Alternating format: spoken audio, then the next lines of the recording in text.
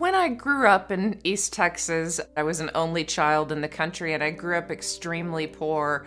We had a house that the roof leaked and there was black mold on the floor, and I didn't have too many friends over, so there was a certain amount of embarrassment about growing up in poverty.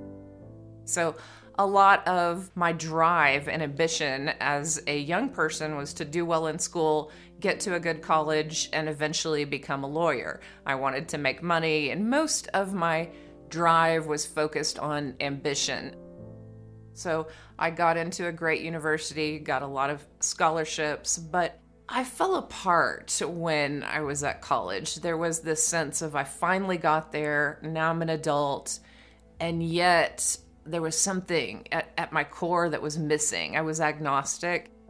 My romantic relationships were not successful, and there was this moment in college where I really just thought, this is hopeless. My life is, maybe I'm not going to be able to be as successful as I wanted to be. Maybe I'm not going to make it, and maybe I'm just a deeply damaged person. And that was a thought that I had. So I attempted suicide. I took a bunch of pills, I fell face forward into my mattress, and I ended up vomiting and waking up 36 hours later. And that was a wake-up call. This was a moment in my life where I thought, you know what? I have to change. And so I started running. I went to see a counselor. I did yoga, and I was kind of on a better track.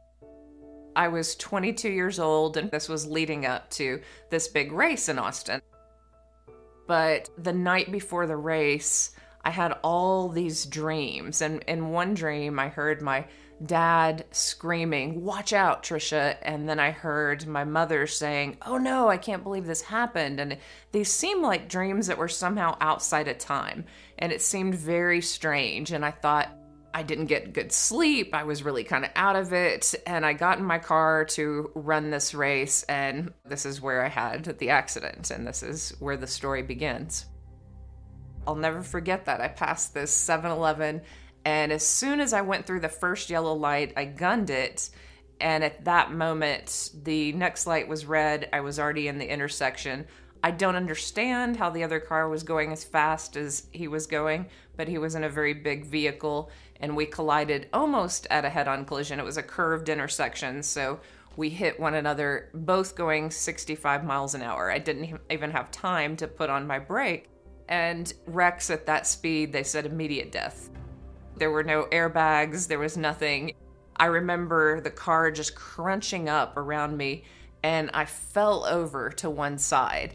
When the police finally showed up, I couldn't move, and there was a nurse who finally came along. 3 cars passed us by, and this nurse stopped, and she was holding my hand.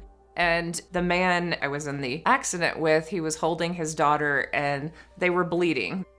But she kept telling me that I was far worse and that my injuries were pretty bad. She didn't know if they were neck or back, but I was going to be put on a board and I needed to stay very still.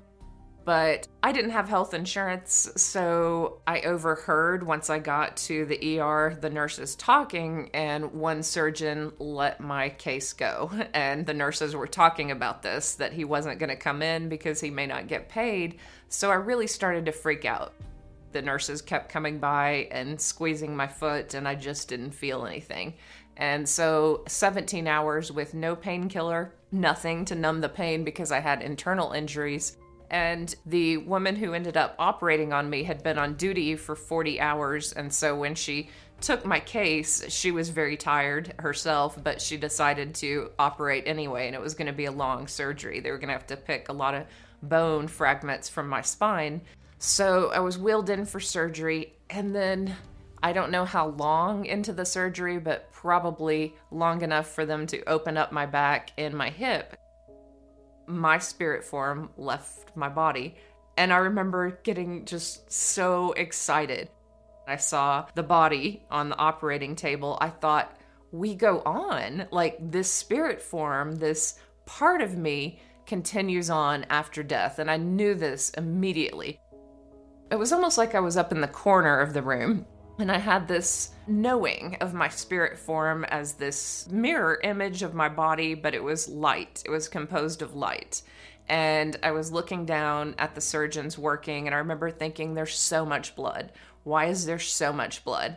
And the blood seemed to be spilling onto the sheet, and it looked really gruesome. I later found out that the cause of death was I bled to death. And that was basically, there were internal injuries that were spilling over. And so I looked at that, but then I looked up and there were these light beings. Now I call them angels. They were just these intelligent beings, and they were unlike anything I'd ever imagined or thought. I didn't think of angels like this. Normally we think of angels with wings, but these were they looked like they had shimmery robes, and they weren't male or female. They sent telepathic messages to me. They said, you'll be fine. You'll walk, you'll run. Don't worry about this. We've got this. And then they almost playfully said, watch this. And they sent this blast of energy through the back of the surgeons into their hands, and it lit up my whole body. So I knew that they were participating in this healing. The neurosurgeons were great and talented, but I remember thinking, they're so smart, and I bet they have no idea that light beings are working through them. The experience felt real. It didn't feel like a dream. This felt like an added reality to this reality. So the way we're looking at everything, and it looks 3D, it felt like I had opened up 4D, 5D, 6D, whatever. It just felt as if I had opened to see what happens beyond the veil. These angels were participating with my surgeons, but they were just there in another realm that the human eye can't pick up on, but the spirit can. And then the monitor flatlined. And I remember thinking, I'm really dead now, so I don't want to see this. How are they going to revive me? So I left that room, and the spirit form can simply go through a wall. So it's like your consciousness decides what you want to do. And I was like, I will leave this room now as they revive me. And I saw my stepdad getting a candy bar out of a vending machine.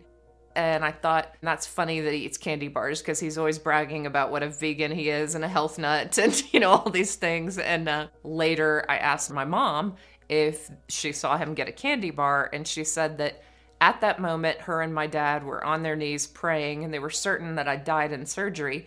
And then he came back in with this candy bar, offered them some of the candy, and made a joke. And I was like, well, I was dead at that moment, Mom. That's the moment that you felt I was dead, and I truly was.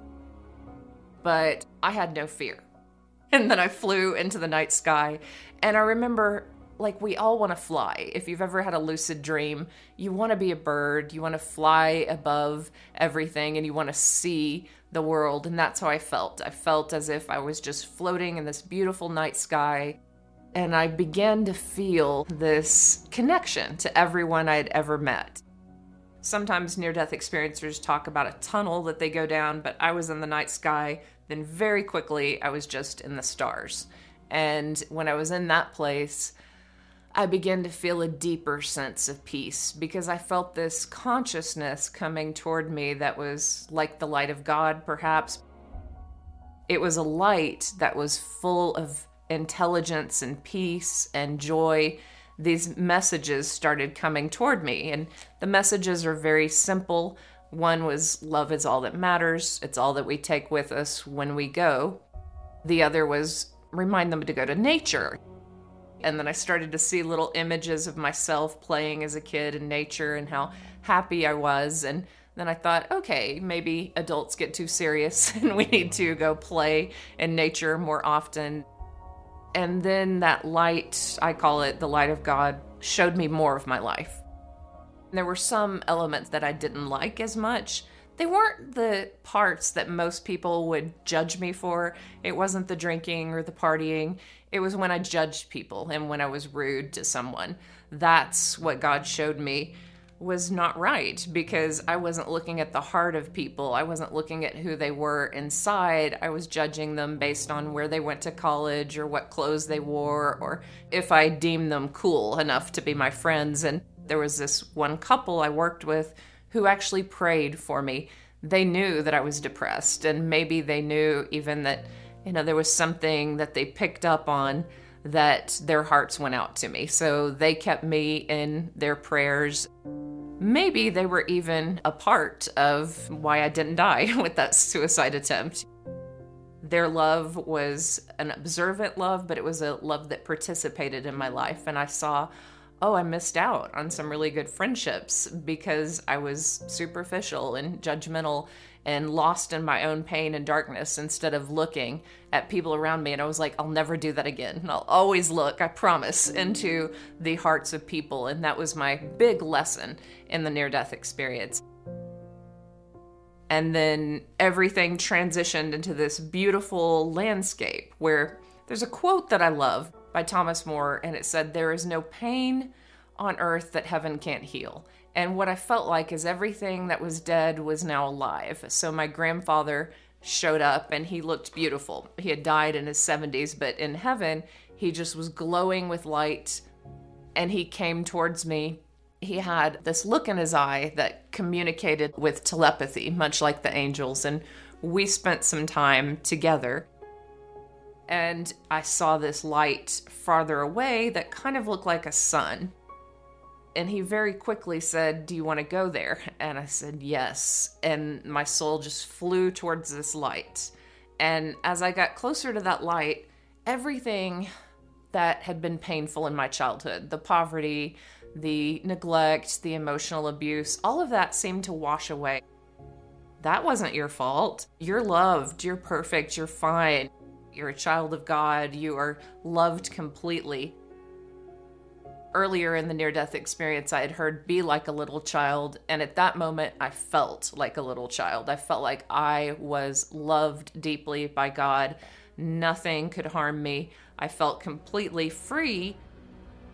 And I didn't want to leave that realm because you can't imagine that love. It's so intense, and we don't feel anything like it here. We feel glimpses of it here. Loving a child, loving your parents, loving, your spouse, it's all just it's not the same. This is complete. And those are just pieces is the only way I can describe it. And that love just boomed through me. I felt people's prayers trying to pull me back. So people always ask, well, what if you pray for someone and they die? They still hear it. It's like my soul heard that I was in surgery and they were trying to get me to stay. And I remember thinking, that's sweet, but I'm really fine. I'm safe. I'm taken care of. And the closer I got to God, the more I thought, I don't want to go back. This is not for me. I want to stay here because I've never felt this good. There is nothing to compare to this. I want to get closer and closer to this all-knowing love. But at some point, I was stopped. It was like there was a barrier. And I felt this booming voice. And people always say, well, is a voice masculine or feminine? It was booming. That's all I know. It just kind of rattled inside of me as if the voice was talking through me. And the voice said, look down. And then suddenly I saw like a place on earth and there was this river. I saw it as a metaphor. This was the river of life. And I was also given a message that I was going to teach, and that mission has been incredibly powerful. God was right. I actually teach at a college called Trinity River, and out of many of the classrooms, you look out the windows and there's a river. I take my students to go meditate down by the river. So from what I felt in my near-death experience, I was given a life mission to teach and to remind students to turn on their lights. When I was in that realm, this seemed like a metaphor, like very easy to do. You just come down to earth, you teach, and you remind people to be their best self and to be open to light and whatever you want to describe light as. Since I'm an English professor, I try very hard to describe what I saw with words, but how can you describe this light that comes up at you and fills you with a feeling of peace? I was told that I was going to go back and teach. And I argued with God because, I wanted to make money. And growing up poor, I was like, no way. And when I said that, God kind of hurled me back into my body, and it was like this darkness took over. And the first thing I remember is, when you're outside of surgery, they ask you your name, and my throat felt dry. but I had read about near-death experiences, so I knew what happened to me. And I also knew that I wasn't just in my body, like this massive experience had just happened, and I was having trouble feeling like all of me was in my body. My energy was expanded, and so I thought of myself in third person. They asked me several times, "What's your name?" And I said, "Her name is Trisha. I guess I have to come back and be her," but in my mind, I was like, I'm so much more, like I'm not just this physical body. I'm a consciousness that touched something so much more than this particular body. And I was kind of sad to be in this broken body, to know that all those emotional wounds were healed in the presence of God, but now I still have to get along with these family members, and I still have to process what happened in my life. And I remember some sadness about having to come back to being me, because it was a lot more fun to be connected to God and connected to everyone. So they put me in the ICU for 3 days, and they were checking on the internal injuries and my back, and I was pretty badly broken. Then I just kind of rested, and I knew I was different. As family members and friends came in to visit me, I had a different way of being. I had a different way of perceiving energy. I could tell when people were worried, and so much of my life had been so self-focused before that I wasn't intuitive, but I knew that now I felt connected to other people. And I came back with no fear of death. I stayed in the hospital for 9 days, and by the end of that time, they'd put me in a body cast from my neck down to my hip, and I knew that I'd be in this cast for 4 to 5 months, and I would have to have a lot of rehab to learn to walk again. It was going to be a long road to healing, but I also felt as if I might be assisted by those angels who had helped in surgery. I knew that the angels were sending me messages that might take a while to evolve within me. And I think perhaps these messages stayed inside of me until I started talking publicly in 2008, and then in 2016 a whole lot more. And I know this to be real because I still communicate with them, after this accident. A lot of near-death experiencers have these after effects where they see the dead, or they become mediums, or they just understand that there's another reality that they can perceive. So that's what I felt like happened. We've spent all this time thinking about how smart we are when we don't even realize there is a consciousness that can work beyond the intelligence that most of us use. There's intuition, and it's real. So immediately I just felt like the brain was a limiter of experience, and that outside of body, I was just picking up on what it's like to live in a realm without time, what it's like to travel at the speed of light, what it's like to experience some of the mysteries beyond this life. Like, this life felt limited. My body felt limited, and that experience felt expansive. So I went back to college, and I finished up the courses I needed for an English degree to get my teaching certification, and then I went right into a classroom.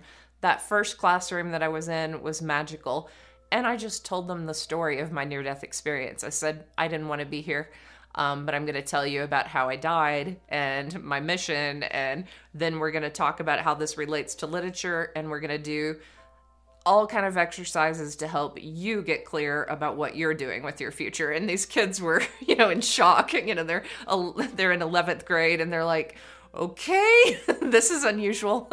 But it was a ton of fun, and they opened up to me. And from the beginning, teaching was magical.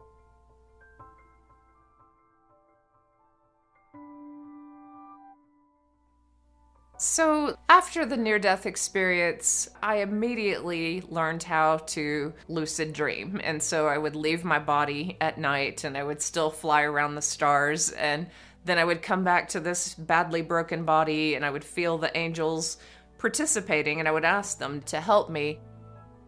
But I was also getting psychic flashes that were fun at times, but they were also a little unusual. I didn't know how to hone them or use them for any true ability. Like for instance, I would know when a song was on the radio, and I would walk across the room and I would start singing the song, and by the time I turned the radio on, it would be at that exact spot on the radio. And I thought, okay, but this doesn't win me the lottery, so I mean, what good is this? And I was like, what's the use of it? It's a little disorienting. And I thought, maybe I'm outside of time. Since I had touched eternity, maybe there's some part of me that's a little bit ahead of time. So I asked that it be taken away and only given to me in dreams, because it was disorienting. Sometimes I would know what was going to happen 10 minutes from when it happened. A lot of times, if there's emotional upheaval or even societal upheaval, I'll get a sense of it before it happens. I think a lot of people do get these dreams. There's been several examples of people who dreamed of, say, their brother dying before their brother died, so that their souls are prepared ahead of time. And it was many years after the near-death experience, when my own father died, that I opened up this ability to talk to him in the afterlife. And I thought, well, if I can do this with him, can I do this with other people's loved ones? And can I hear from others? So I just tried with people who had lost children, people who really wanted that connection. And I realized that I could, that, there's a part of me that can simply be open to what is in that other realm and see images, get impressions, and then communicate these feelings to other people, and that it was very healing for them. And now I do some readings. It's not what I do full time. I still teach, but I think that there is a healing aspect to giving medium readings, especially when someone's in deep grief. In 2008, my father was diagnosed with brain cancer. He called me from the ER and he said, "Hey, I think I have food poisoning." And it was so unusual for him to be in the ER, and I lived 2 hours away. I just got in my car and I started driving there. And I asked for a sign. I said, and the minute I asked my angels, I said, "Is this food poisoning or is this something more?" And I looked and I saw a sign for funeral services. And I just felt this intense weight that he was going to die. And when I got to the ER, they had already done a CAT scan, and then they pulled me aside and told me about the brain tumor. And he died within a month. So he was 64, I believe, and he was running the week before, and then he simply just died within a month. I spent as much time as I could with him, but I was teaching 9 classes at a community college, so that's a busy schedule. And I'd been there for 24 hours the day before, but I missed it when he died, and I felt my grandparents come to me in a dream, and they were hovering there above the bed, and they said, "It's okay, he's with us now, don't worry. We have him, he's wrapped in our love."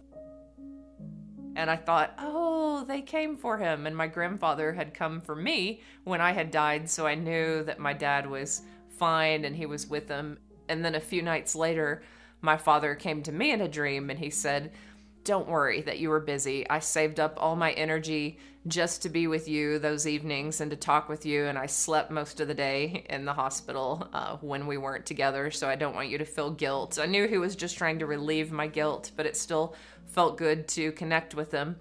But then I started to follow his journey in the afterlife. I thought, how is the death experience different from a near-death experience?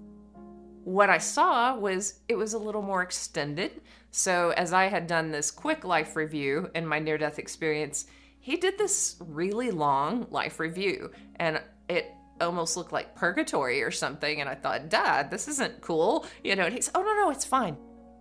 I'm still encased in love. I'm still held in love, but I'm just reviewing what would have happened if I would have made this choice or this choice." Then I kept following his soul, and eventually he transitioned and felt this incredible freedom, this incredible flying around in the stars, and he wanted to understand everything from the inception of time until now. But his soul wanted to reincarnate. I remember thinking, "No, stay up there. You've got to help me," for all these years. And so he stayed with me, and I've communicated with him, but he tells me that he will reincarnate. And it's not a big deal, that I don't have to worry about that. But his particular soul wants another life here and wants to do it again.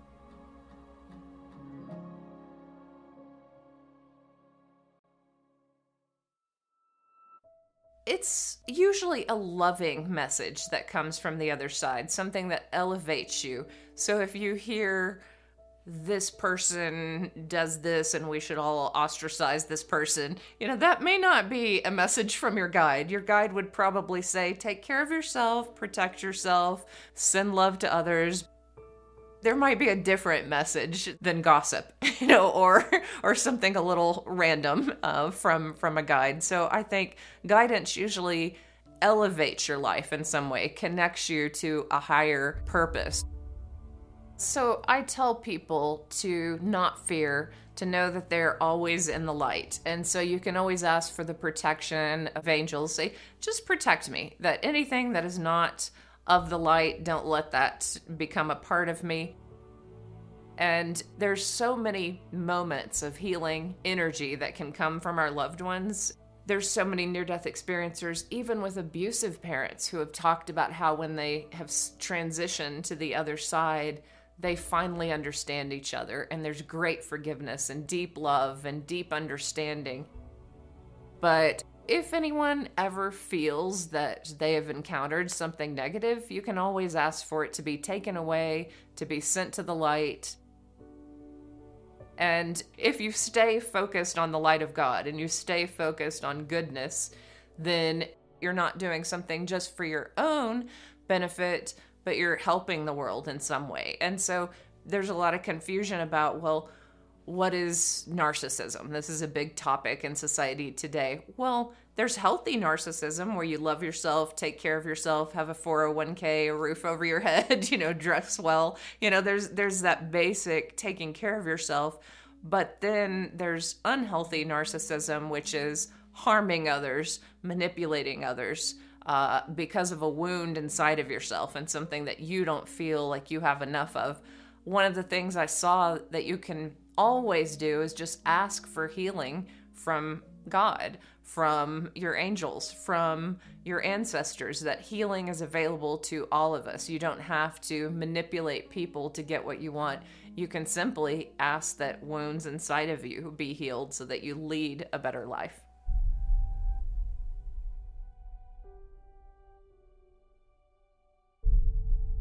So do all souls have a mission? Do all souls have a purpose before they come in? I think that there's a basic purpose that perhaps we all have. And this basic purpose is to remember that we're more than this physical form, and to remember that there's inspiration from that other realm, and to remember that this life is very short and that love is all that matters. If we do something with love, not are we loved, but do we add love to this world? Do we make someone's life better by doing something kind, by smiling at them, by helping them in some way, by being a support in their life, by helping others feel like they're part of a community, that they matter, that they have inspiration to move their own lives forward? If we can inspire people in some way to do that, then we're helping. But what is our purpose? When you see someone really on fire and just like in the zone, whether they're an athlete or whether they are creating a new business or whether they're excited about having a child or whatever it is that this person is really on fire about, then their soul must want that on some level. There's something that's pushing them forward. So don't overthink it. People go to a psychic or they go to someone and they say, what's my soul purpose? It's like, well, it's going to unfold for you. And you can find this more through meditation. So I believe that our higher self can look back and give us a little bit of a hint of what to do. And many times it's just to express the best version of yourself, maybe to transcend your own wounds or your ego at times, to go, you know what, I'm going to be calm in this situation. I'm going to be aware. I'm not going to react in a way that's going to cause pain to anyone. I'm going to remind them of their connection to something beyond themselves and my connection to something beyond myself. And we're going to be our highest and best selves in this moment. And when you're able to do that in times of difficulty, then you feel like, oh, I've touched my purpose. I'm learning, I'm growing. So perhaps our souls are really on a mission here to remember who we are, to remember that we're light, to remember that we're love, to shine the light of who you are. And sometimes that light, it doesn't even have to be religious. It can just be a passion for music or for art or for film or for running or anything. That if you have passion for life, then somehow you're connected to a light that's greater than yourself. And one of the things I do to stay motivated in my own life is I think about the end of my life, that future life review, and I think, what do I want to accomplish? And am I working towards that? And am I going to be excited about what I've done right now when I'm at the end of my life? And anytime I'm doing something to help others, because I know it's not about me. It's about the person watching this who is in hospice or just lost a kid or who is dying or is hurting. And if my message helps someone feel more at peace or feel more connected to nature or more connected to this idea that we go on and there's so much more magic out there than you could ever dream of, then I've helped people live a better life. So one of the things all people can do is think, this life goes by so quickly. What is it I'm doing right now in the middle of my life that's going to make me happy when I look back?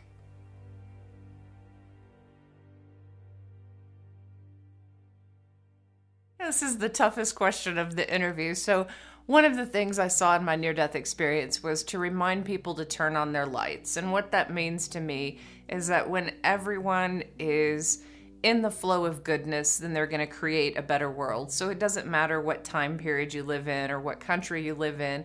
If you are working from inspiration, if you're working from this place where you connect with a peace and a desire for humanity to be more connected, to do better, to feel better, then I think you're working in the right direction.